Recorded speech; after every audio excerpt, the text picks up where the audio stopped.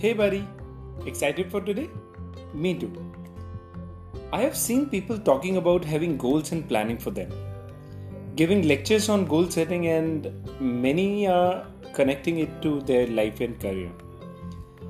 But when it comes to answering the same in the interviews, most of us have a question mark or are unable to make out the correct answer at the right time.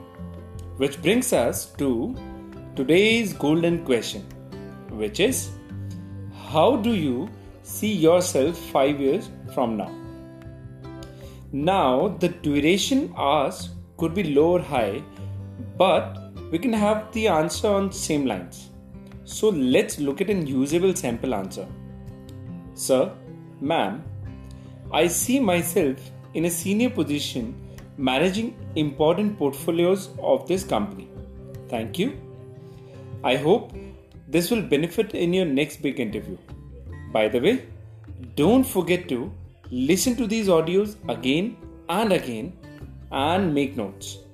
And hey, buddy, do write to me if you have any question or feedback for me.